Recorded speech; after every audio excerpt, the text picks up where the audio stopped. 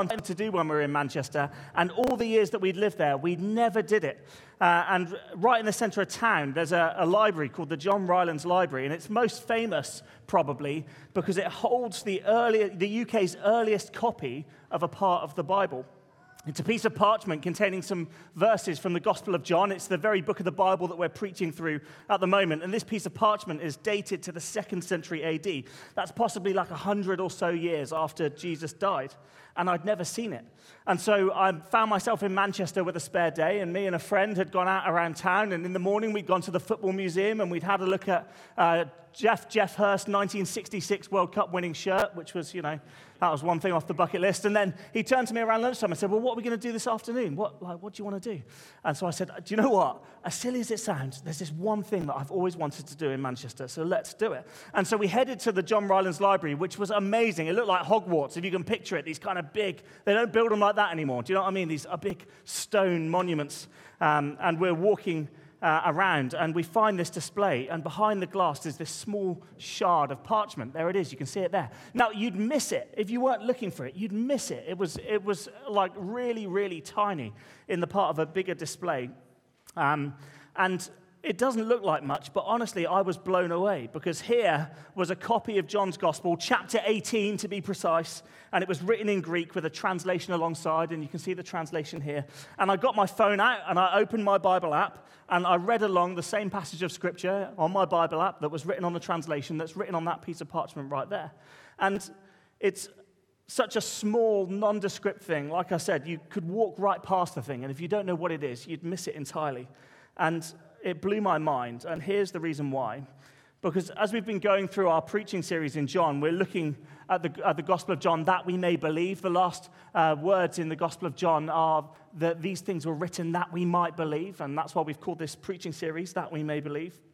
And the writer, John, one of the disciples, we read that these words were recorded by John, who was in the room when Jesus spoke the words that we're reading today. John, who was an eyewitness to the events that took place and recorded them. Those words have lasted until today, and you can go to the John Rylands Library and look at John's words copied not long after they were written. There were people alive when this parchment was made that would have been alive when John was alive.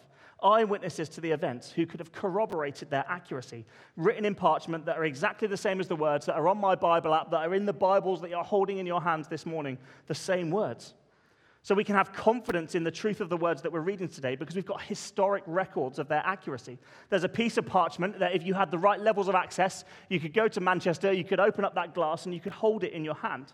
There's something there, there's a little touch point that helps us to show the accuracy of what it is that we're holding in our hands this morning, which is why perhaps I was so blown away. And so right there in the middle of the John Rylands Library, I took a moment and just prayed and thanked God for the assurance that we can have in him and the assurance that we can have in his word. It was a really sweet thing to have been able to have done. And so as we approach John's gospel today, I urge you to do so with an open mind, to review what's being said in its historic context, because we can see the historical accuracy of it, recorded history, and how this history can have a profound impact on our lives today. As we've been preaching through the series of John, we've been looking at the big themes that help to shape how we live our lives today. And as Jesus is speaking to his disciples, we get to another very big theme in this chapter today, and that is the role of the Holy Spirit as one who will come to guide us after Jesus leaves. It's here where you might need your Bibles. Today, as we're at the end of chapter 15 and into John chapter 16, which is page 1084 in your Bibles, that's where we'll be reading from. We're actually introduced to the Holy Spirit slightly earlier, though. So if you flick just one page back, in John chapter 14, you'll find a heading there, Jesus promises the Holy Spirit. And if I read that to you just from verse 16 a second, it says, "And I will ask the Father, and he will give you another advocate to help you and be with you forever, the Spirit of truth. The world cannot accept him because it neither sees him or knows him, but you know him, for he lives with you and will be in you. I will not leave you as orphans, I'll come to you." So that's recorded there in John 14, and we flick our Bibles over to where we are today, page 1084, the end of chapter 15, and we can read a little bit more about who the Holy Spirit is and the work of the Holy Spirit. In fact, the Bible chapter there is titled, The Work of the Holy Spirit. And so our introduction to the Holy Spirit is one who will come to us as another advocate, who will be with us forever, who will live in us and with us. Jesus returns to the subject of Holy Spirit here, and we're going to spend our morning looking at the Holy Spirit and who he is, why this is good news for us, and how we should be more expectant to see the Spirit working among us today. Is that okay? Great. Well, we're going to read together. We'll start John 15, verse 26, and then we'll go right the way down to John 16, chapter 15. And it says this: "When the advocate comes, who I will send to you from the Father, the Spirit of truth who goes out from the Father, he will testify about me, and you must testify because you have been with me from the beginning. All this I've told you so that you will not fall away. They will put you out of the synagogue. In fact, the time is coming where anyone who kills you will think they're offering a service to God. They'll do such things because they've not known the Father or me. I've told you this so that when their time comes, you will remember that I warned you about them. I did not tell you this from the beginning because I was with you, but now I'm going to him who sent me. None of you asked, 'Where are you going?' Rather, you're filled with grief because you've said these things. But very truly I tell you, it's for your good that I'm going away, because unless I go away, the advocate will not come to you. But if I go, I'll send him to you. When he comes, he will prove the world to be in the wrong about sin and righteousness and judgment. About sin, because people don't believe in me. About righteousness, because I'm going to the Father, where you can see me no longer. And about judgment, because the prince of this world now stands condemned. I have much more to say to you, more than you can now bear. But when he, the Spirit of truth, comes, he will guide you into all truth. He will not speak on his own. He will speak only what he hears, and he will tell you what is yet to come. He will glorify me, because it's from me that he will receive what he will make known to you. All that belongs to the Father is mine. That is why I said the Spirit will receive from me what he will make known to you." Keep a finger in there, because we'll be returning to it a little bit later on. So, the work of the Holy Spirit. The first thing I suppose we should probably ask ourselves is, who is the Holy Spirit? If you're fairly new to Christianity, you might have heard the term the Holy Spirit, but actually not be too aware of how the Holy Spirit works today and who the Holy Spirit is. So, the Bible calls him the Holy Spirit, or as our passage says today, he's sometimes called our advocate. Some other translations of the Bible might call him our counselor or our helper. The passage also calls him the Spirit of truth. And when we read these terms like advocate and counselor, these terms are actually often used and could be translated in a legal sense, somebody who advocates for another in terms of pleading one's cause or defending or comforting someone. In the same way that your lawyer or your counselor might defend you in court, they might advocate for you on your behalf. That's the way in which the word's being used here when we read the word advocate. And there's a lot of misconception when it comes to the Holy Spirit, I think, and a lot of mystique. It's like some sort of Christian version of the Force in Star Wars. We don't really get it and know what it is, but if we learn to use it well enough, then maybe that'll be okay. Actually, that's not the case at all. The Holy Spirit isn't an inanimate force. The Holy Spirit isn't an it. The Holy Spirit is a person, and thought of in personal terms. We can draw close to a personal Holy Spirit, and is someone who is in us and with us. He's been sent by Jesus and the Father so that we're equipped to live for God and know his presence with us. He's someone who points us to Jesus and helps to connect us to God. That's who the Holy Spirit is. The Holy Spirit's a part of the Trinity, and Trinity is another big word that we use quite a lot in church circles, and this is where we're getting into some really meaty theology, but if you know it well enough, you'll know that God and Jesus and the Holy Spirit are three persons in one. They're fully and equally God, yet they're all distinct in their own characteristics and functions. And if they weren't distinct persons, then we couldn't be drawn into a relationship with the Father through the Son by the Spirit, as we're told is the case when we're reading. We're also told in these chapters, and we understand from continuing to read through into the New Testament and into Acts, that the Holy Spirit replaces Jesus on earth. When Jesus is risen and appears again to the disciples, he gives a very strict instruction. You know that Holy Spirit that I told you about before I went to the cross? Well, don't do anything until he comes, because when he comes, the power will come as well. Acts 1 tells us in verse 4, on one occasion, while he was eating with them, he gave them this command: "Do not leave Jerusalem, but wait for the gift my Father promised, which you've heard me speak about," like we're reading in John today. "For John baptized with water, but in a few days you will be baptized with the Holy Spirit." And then a little bit later on in verse 8, it says, "But you will receive power when the Holy Spirit comes on you, and you will be my witnesses in Jerusalem and in all Judea and Samaria and to the ends of the earth." So wait for the Holy Spirit, but when the Holy Spirit comes, power will come upon you, and you will be equipped to do what I've called you to do. That's why you're to wait. And when the Holy Spirit does come in Acts 2, he comes in power. It says he comes in like the blowing of a violent wind, and he brought with him boldness and empowerment for the task that God had given the disciples. The Holy Spirit comes and remains with us on earth so that, as John 14 says, we're not left as orphans, so that God remains with us and draws us close and empowers us to act in his name and be witnesses to the world about who Jesus is. So that's who the Holy Spirit is, and that's what the Holy Spirit is here to do.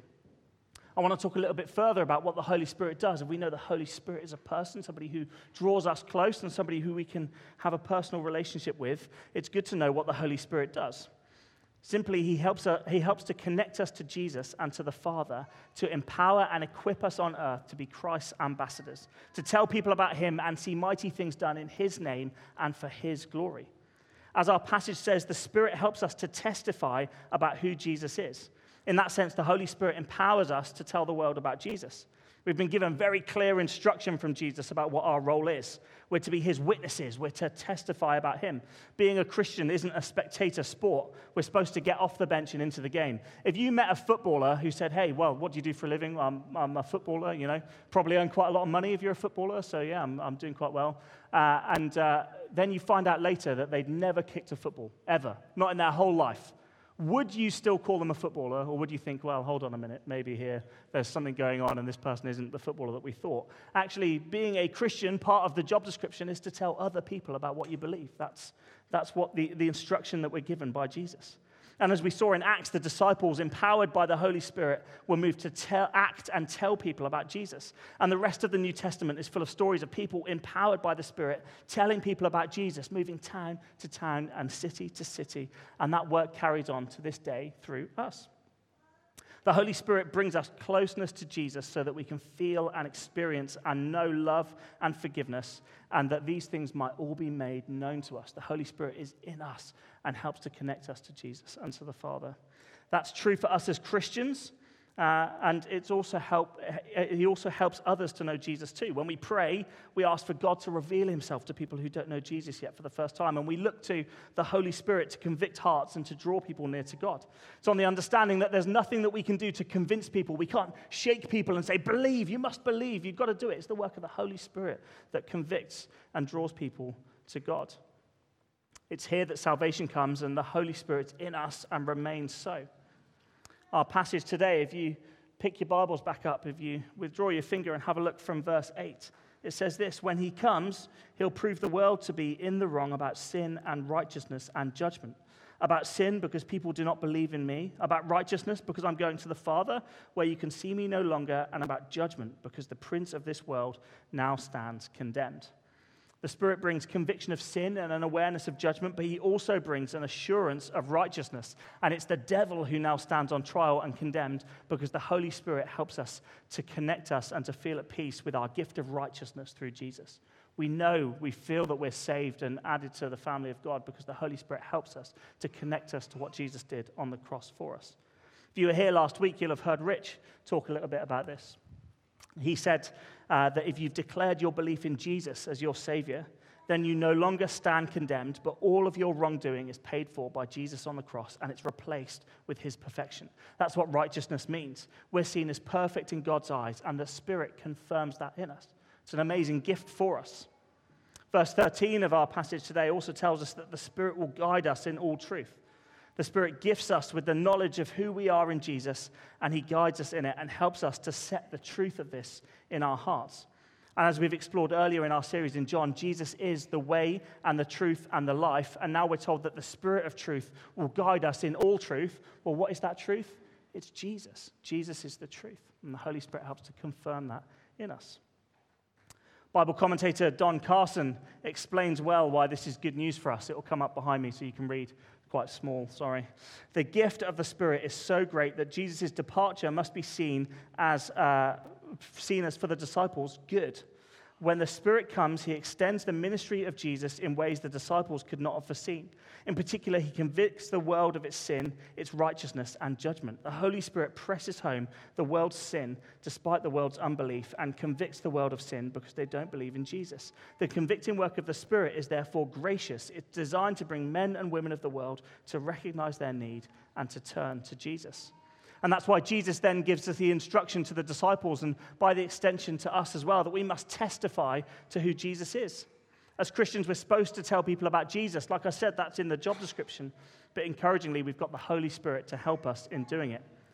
Jesus on earth could only be in one place at one time. And as we've been reading through John, we've seen that crowds flocked to him, just to be near him, just to be near his presence. That's how amazing he was.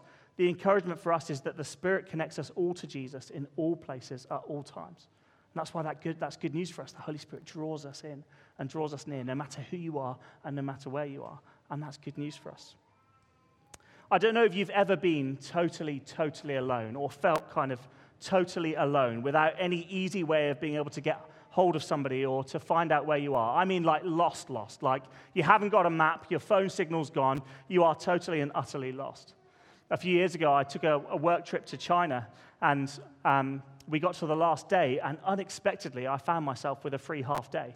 And so I'm sat in my hotel, and I'm thinking, well, what on earth am I going to do? You know, sat in Beijing, thinking about how I spend the last day before I fly home the next day.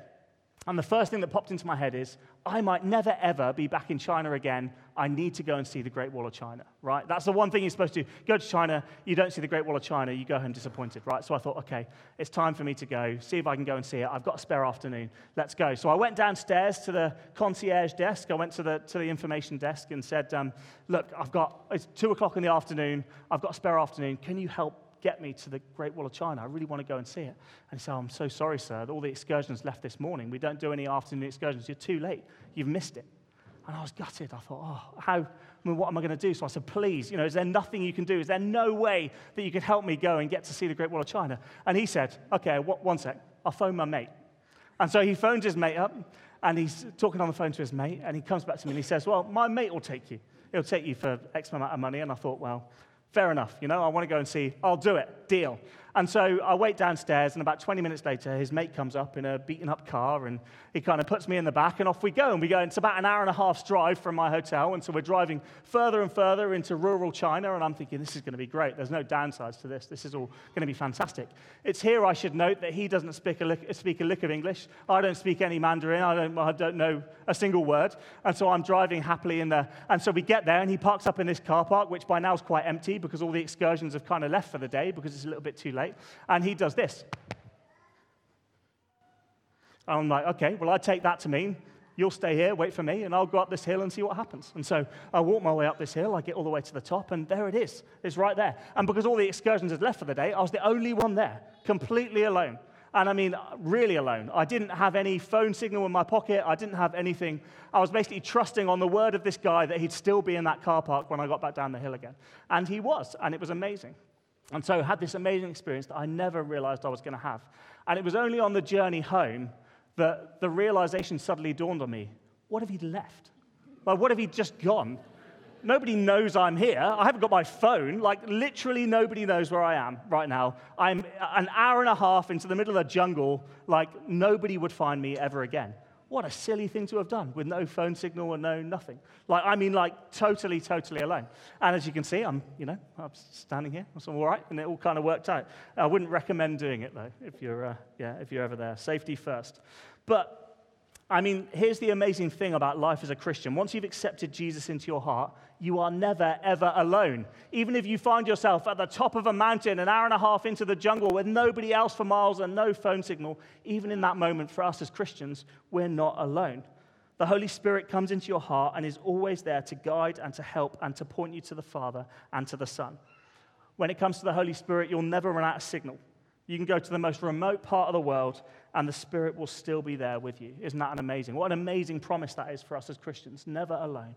Always have the power of the Spirit there to guide us and to help us. So we know who the Holy Spirit is. We know what the Holy Spirit does. The last thing that I want to kind of help us to understand this morning is what we should then expect. And I feel quite passionately about this one because if the Holy Spirit has been sent and gifted to us to connect us to Jesus and to bring power in Jesus' name that we might act and see mighty things done, then we should be far more expectant than we are that we'll actually see it happen.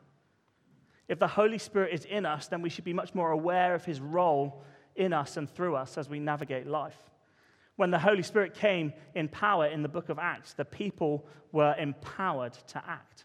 That's what happens when the Holy Spirit comes in power. The people were empowered to act, and we then saw that happen in the book of Acts. And I'm so grateful for the role of the Holy Spirit in my life, providing comfort when I need it, thinking about those moments of sorrow or sadness that you've had in life and how the Holy Spirit can come and draw you close and bring comfort in those moments.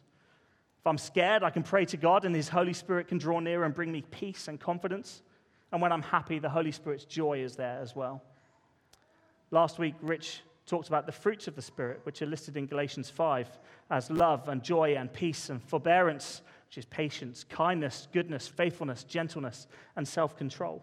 And we talked about how the Holy Spirit helps to produce these fruits in our lives. When we become Christians, we actively seek to be more like Jesus in our conduct. And it's the work of the Spirit in us that's producing these fruits, that we might be empowered to act through them, to be more patient and more joyful, and to exercise self-control and faithfulness, especially in a world where things like self-control and faithfulness can sometimes be quite lacking. We're also told in the Bible about the gifts of the Spirit, those gifts that we get from the Holy Spirit to encourage us when we come together to build us up. And these are recorded in 1 Corinthians 12, and they're behind me as well. It says this: "Now to each one, the manifestation of the Spirit is given for common good. To one, there's given through the Spirit a message of wisdom. To another, a message of knowledge by means of the same Spirit. To another, faith by the same Spirit. To another, gifts of healing by that one Spirit. To another, miraculous powers. To another, prophecy. To another, distinguishing between spirits. To another one, speaking in different kinds of tongues. And to still another one, the interpretation of tongues. All these are the work of one and the same Spirit, and he distributes them to each one just as he determines." And I tell you, there's one thing that has been quite amazing to see over the last few weeks. Actually, as we've been in our worship services and our Sunday meetings, we've actually seen some of these gifts take place as we've come together. When we come together, we expect God to speak, and it's the gifts of the Holy Spirit that help this to happen. And a few weeks ago, for the first time in a long time, we had a tongue and an interpretation of a tongue at one of our worship services. A really beautiful thing to hear, and it's something that we should be expecting as God lays these things on our hearts, as we're prompted by the Holy Spirit to share, that we might be pointed and connected to our Father. These things are given to us so that we might be built up. They're not things to be apprehensive about, but expectant for, because we read about them in our Bibles, and we should be seeing them outworked among us when we come together. Whenever we come together at Gateway Church, we have a Sunday morning service. I don't know if you know, but if you were to turn up at 10 o'clock, then you would find a group of us all gathered together to pray before our morning services. We come together and we pray, and one of the things that we prayed this morning is, Lord, help us to be more expectant that you might speak to us this morning, that we might be encouraged, emboldened as we come together and meet, that we'd be more expectant to look for ways in which your Holy Spirit's meeting even among us. We prayed that this morning, and we want to be more expectant that we'd see that happen when we come together. I want to be more expectant that we'd see those sorts of things. I want to be empowered by the Spirit to tell people about Jesus, to be bolder in sharing my faith. I want to see the Holy Spirit working in my own life to make me more patient and gentle and joyful and controlled. I try my best, but I still need the Spirit's help with those things. I want to see the Holy Spirit moving among us when we come together to bring healing and correction and encouragement that helps to bring us all closer to our Father in heaven. I want to see Jesus' name made famous as the Spirit works in us and reveals Jesus to us. We should be expectant to see those things. My question is, do you want to see them as well? Just me? We want to see them, don't we? We believe that that's what we want to see, and so we want to be expectant that that's what might happen when we come together, so that it might build us up, point us to Jesus and to the Father, that we might be encouraged and emboldened to go from here and live our lives for Jesus as well. Later, we'll come back into worship, and I'll pray for us that we might be hungrier and more expectant of the Spirit's role in our lives. Because if the Spirit's in us and with us always, then we should always expect in all situations for the Spirit to be on the move. We should be more expectant of seeing him work in the everyday of life.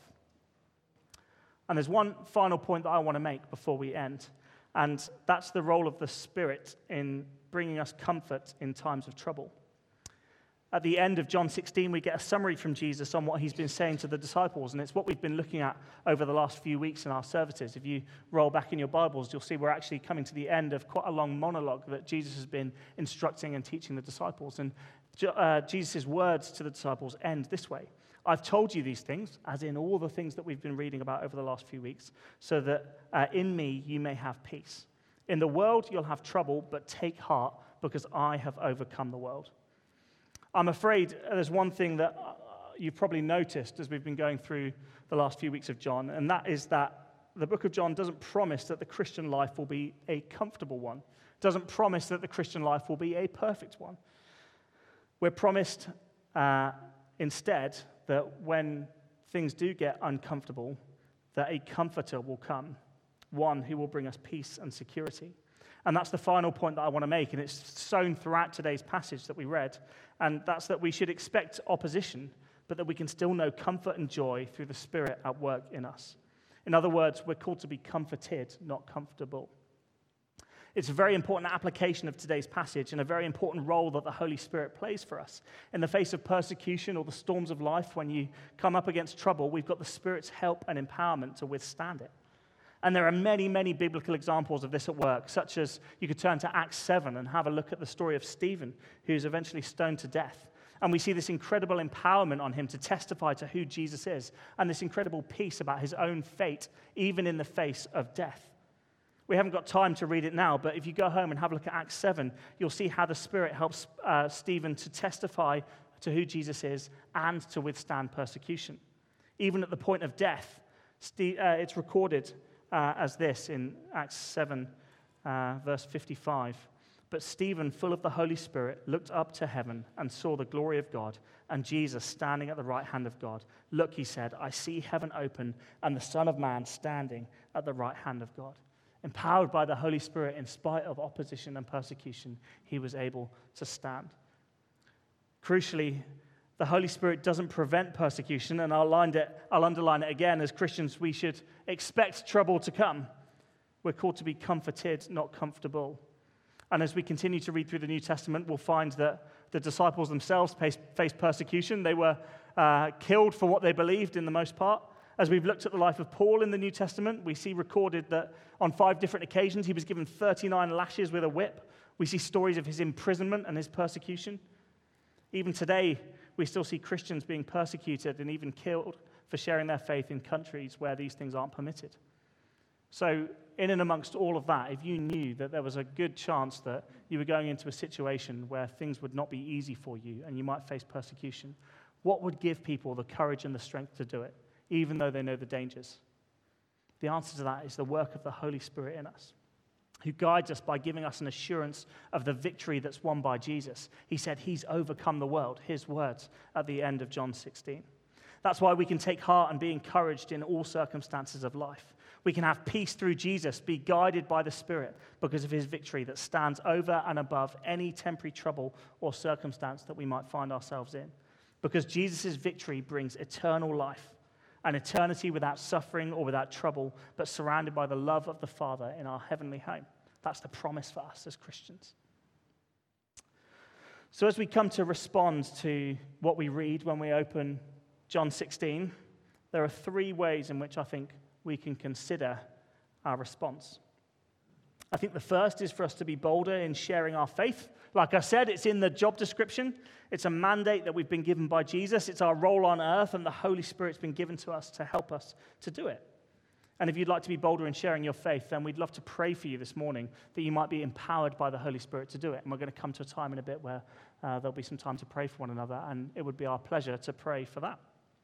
Secondly, we need to look to the Holy Spirit for comfort. If you are here this morning and you feel like you're experiencing trouble or persecution, or that life's throwing you a little bit more than you can handle at the moment, then we're to understand that, like I said, we're not promised a comfortable life, but we do have a comforter who can draw us close and bring us peace in the midst of storm. So if you need the Holy Spirit to come and bring you peace today in the midst of the storms of life, then in a minute, there's going to be a moment and we can pray for you. And it would be my pleasure to do that. We'd love to pray for you that you might be comforted by the Holy Spirit in spite of the circumstances that you face today. And finally, I want to pray for us all that we'd be more expectant to see the Holy Spirit move in us and through us, to see him at work in our lives, to pray and be expectant that the power of God might come and bring change, to pray for healing and see it come, to pray and expect the fruits of the Spirit will be evident in us and growing in us as the Spirit works through us, and praying that we'd be inspired and empowered by the Spirit and his gifts as we minister to one another, even on mornings like this. It might be that as I've been speaking, you might feel like you've never felt the Spirit move in your own life in the way that we've been reading about today. There's an encouragement for you too. In John 7, Jesus says, if anyone's thirsty, let him come to me and drink. Whoever believes in me, as the scripture has said, streams of living water will flow from within him. Those streams of living water are the Holy Spirit. All we need to do is ask, and the Spirit will fill us. In Acts 4, when the Spirit comes and fills people, it says, after they prayed, the place where they were meeting was shaken, and they were all filled with the Holy Spirit and spoke the word of God boldly. They were filled, empowered, and then encouraged to act boldly through the Spirit. So, really, this morning, I want to spend some time praying for each other, that we might be filled with the Spirit and empowered to speak boldly about what we believe, to look and be expectant for what the Spirit might be doing in us and among us. So, if it's okay with you, let's all stand and I'll pray for us, and Steve and the band can help to lead us in some song. We'll take communion in a bit, and then we're going to create some space, and we're going to pray for one another. It might be that even as we're here, you might feel encouraged by the Spirit stirring you to bring an encouragement that might help us and guide us as we pray as well.